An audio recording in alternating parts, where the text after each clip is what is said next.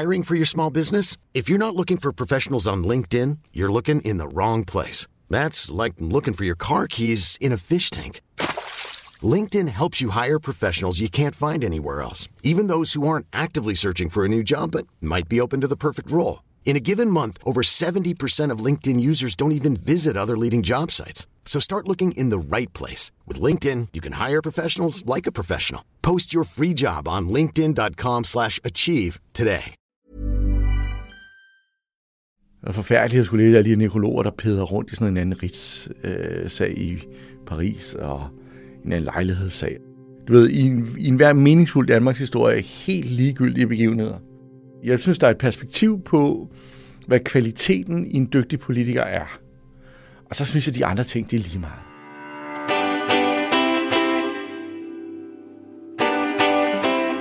Jeg hedder Kasper Fogh.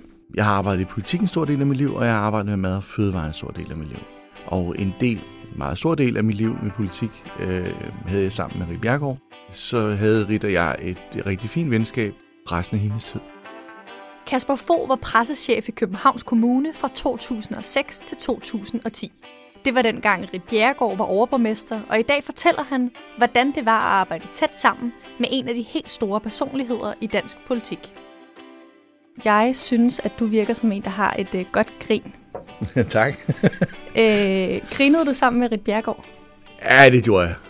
Ja, det må man sige. Hvad grinede I af? Jamen altså for det første havde Ritt en utrolig tør og selvudslættende humor. Hvordan var den selvudslættende? Jamen hun var faktisk hun havde en god forståelse for hvordan folk så hende. Altså hvordan folk så hende var jo, det er det jo aldrig med sådan nogle mennesker. Den hun var, du ved, så hun forstod godt at hun kunne virke ret voldsom, og at der var også nogen, der syntes, hun var for meget, ikke? Og det var hun sådan set meget god til at tage pis på. Vi spørger dig, om du er en stridkælling. Ja. Det er du? Ja. Nå, jeg havde jo håbet, at du bare sagt, at du var ophavsmand til en bog, der hed Strid. Ej, jeg er en stridkælling. Jeg er godt tilfreds med at være det. Men hvorfor virkede hun voldsom på folk? Ja, men det var jo fordi, altså Ritt havde jo nogle konventioner, nogle analyser omkring magt, og omkring, hvordan man optræder som beslutningstager. Og den måde at se på verden, som hun ligesom havde analyseret sig frem til, den efterlevede hun. Altså hun satte sig jo igennem for at få det, hun ville have. Og uden at give pardon, ikke? Hun turde flere konflikter end andre mennesker. Det gjorde jo, at nogen synes, at det så ud som om, hun opsøgte dem, ikke? Det gjorde hun også, men altså ikke for konflikternes skyld, men fordi de kunne bruges til noget, ikke? Og så havde hun jo ret hårde krav til både sig selv og til andre mennesker, ikke? Jeg har aldrig nogensinde set hende ikke gå hjem kl. 11. Hvordan var det at have sådan en chef? Jamen, det lærte jeg meget af. Hele den arbejdsdisciplin, man ikke nødvendigvis får med sig i det danske uddannelsessystem, den fik man, når man arbejdede for Ritt. Hun forlangte forberedelse, hun forlangte punktlighed, at du kom ikke for sent. Og loyalitet. Altså, hun kunne jo være en mundfuld, ikke? Det kunne hun. Men når man ser tilbage på det, så må jeg sige, at hold da fest, hvor vi nåede meget. Og det kommer jo fra chefen. Når man ser på, hvordan man bruger sit liv, ikke? Du ved, altså alle de der dage, du har ligget på sofaen, dem har du jo glemt. Det er jo det, som du har fået ud af det, du husker, ikke? Det lyder bare som et stressfuldt miljø. Altså, det var der også nogle gange. Jeg tror ikke, det var det for Ritt. Ritt var meget afklaret, du ved. Og hun havde en fantastisk psykologi. Jeg plejede altid at grine af, at ligegyldigt, hvad der var sket i løbet af dagen, så om aftenen, når hun lagde hovedet på puden, så tænkte hun, det gjorde du sgu meget godt, min pige. Og så lagde hun sig til at sove. Altså, så kunne der ske hvad som helst i løbet af dagen, men hun var god til ikke at bebrejde sig selv. Og så skal man tænke på, det er jo faktisk altid mindre stressende at være chefen. Det kan man jo også sige i erhvervslivet, ikke? Der er jo ikke ret mange iværksættere, der har stress.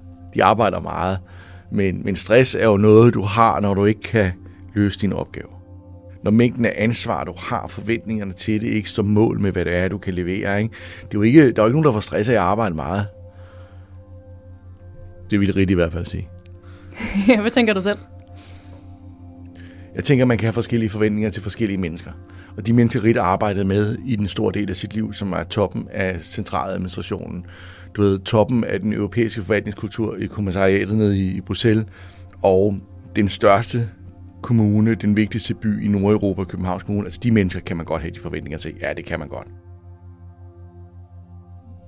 Det, der gjorde hende til en særlig person, var, at hun kunne det der med at fornemme, hvornår en idé, hvornår er dens tid kommet.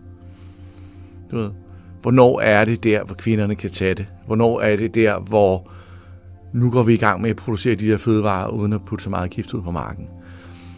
Hvornår er det, at man siger, prøv en gang at høre, velfærdsstaten er nødt til at udvikle sig kvalitativt, for at kunne følge med en rigere og rigere befolkning, så var de her skoler nødt til at være mere spændende, kunne noget mere. Der havde hun sådan en form for seismograf på idéer, som jeg synes var meget spændende at observere. Hvad er Ritt Bjerregaards største politiske bedrifter? Jeg møder Ritt første gang, da hun er fødevareminister, og bliver taget ind i den sidste del af Nyrup-regeringen der. Og det er jo smiley-ordningerne, det er tillidstanken om, at danske fødevarer skulle hvile på høj forbrugertillid og forbrugersikkerhed. Og så er det jo økologien. Altså man skal bare huske, at i løbet af 90'erne, og Ritt havde en del af æren for det, der blev den økologiske produktion i Danmark 16-doblet. En skolereform for 75 er jo en ændring af formålet for folkeskolen, der siger, at folkeskolen er der for at udvikle hvert eneste barn. Og det drejer sig om en ændring af formålsformuleringen, om en ændring vedrørende niveaudelingen og vedrørende karaktererne. I går aftes var jeg på min datters gymnasium, og så fortæller de om, hvad for nogle regler de har for, hvad for et fællesskab de har. Det første, der står, er, at vi vil danne børn til demokratisk deltagelse. Altså, bum, den kommer fra Ritt. Socialreformen, som hun lavede, men det handlede også om at få styr på socialudgifterne på det tidspunkt, ikke? Fordi der vidste hun, at hun jo kunne det, som socialdemokrat skulle kunne. Altså en gang mennesker, der ryddes op. Som kommissær, der var det jo meget de grønne dagsordner, som var standarder for ren luft i Europa, vandrammedirektiv, standarder for ren vand i hele Europa. Vi brugte mange kræfter på de der boliger, og det var det rigtige at gøre. Det kan godt være, at det ikke lykkedes, men det var det rigtige at gøre, og den regering, jeg har arbejdet i, var stadig optaget af at lave boliger til folk, som var blevet efterladt på boligmarkedet. Det er den her regering, også Københavns Kommune, har det stadigvæk som gildekode, vi skal have løst det der med.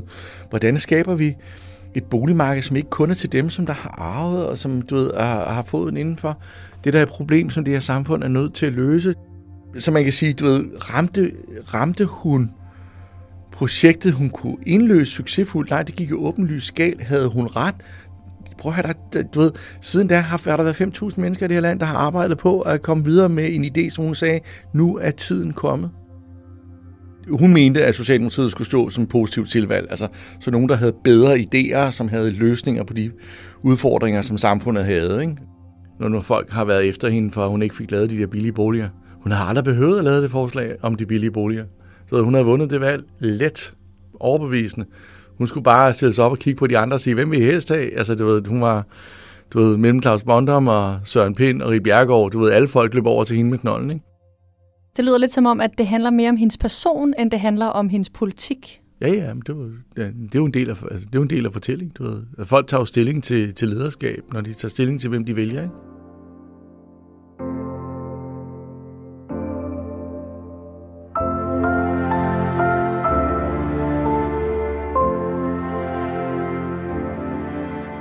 Så er jo ingen tvivl om, det er jo rigtigt, at der er kønnede ulemper for kvindelige topledere stadigvæk. Jeg taler generelt om, at kvinder i virkeligheden overalt i verden, uanset tro eller race, er dårligere stillet end mænd. Men det var ikke det, der afholdt Ritt for at blive, personligt. Ja, hun har bare været lidt blødere nogle gange. Ikke? Lige været lidt rundere med den der sådan, læg nu den lortesag i grav med en undskyldning og kom videre, ikke? Men der var hun også stolt. Altså Ritt mente godt, at Socialdemokratiet kunne have større konflikt indbyrdes. Det kan jeg så love dig for, at nogle af de mennesker, der skulle føre valgkampe og skulle organisere partiet, hvordan det fremstod, det har de været skide irriteret over, for at sige det mildt, ikke? At man må sige, at de år, hvor Ritt betød meget for Socialdemokratiet på landsplan. Der var der jo flere fløje i partiet, og det var også et større parti dengang. Hvordan ville Ritt Bjerregaard have set ud, hvis hun ikke havde været i Socialdemokratiet? Altså, du ved, Ritt Bjerregaard kunne ikke være endt andre steder end Socialdemokratiet. Du ved, når du kommer fra 3. baggård på Vesterbro, børnene havde tuberkulose, indtil familien fik en kolonihave, så de kunne få nogle gulerødder. Og faren var arbejdsløs kommunist, og moren vaskede trapper. Jeg tror til gengæld også, jeg tror, der er nogle ting i hendes væsen, som, hvis hun havde været nøgtern nok med det, så kunne hun også have taget det sidste skridt. Ja, det er jo så statsministerposten, ikke? Og hun var den af de 4 store i Socialdemokratiet, der ikke blev formand. Det var også et voldsomt felt, ikke? Svend, Mogens, Poul. Der tror jeg faktisk, at hvis hendes selvdisciplin havde været stærk nok til også at styre de der lidt vilde sider af hendes væsen, så havde hun også kunnet det. Så det handler mere om hendes væsen, end om, at hun var kvinde, mens der var mange mænd? Ja, hun var dygtigere end mange af dem.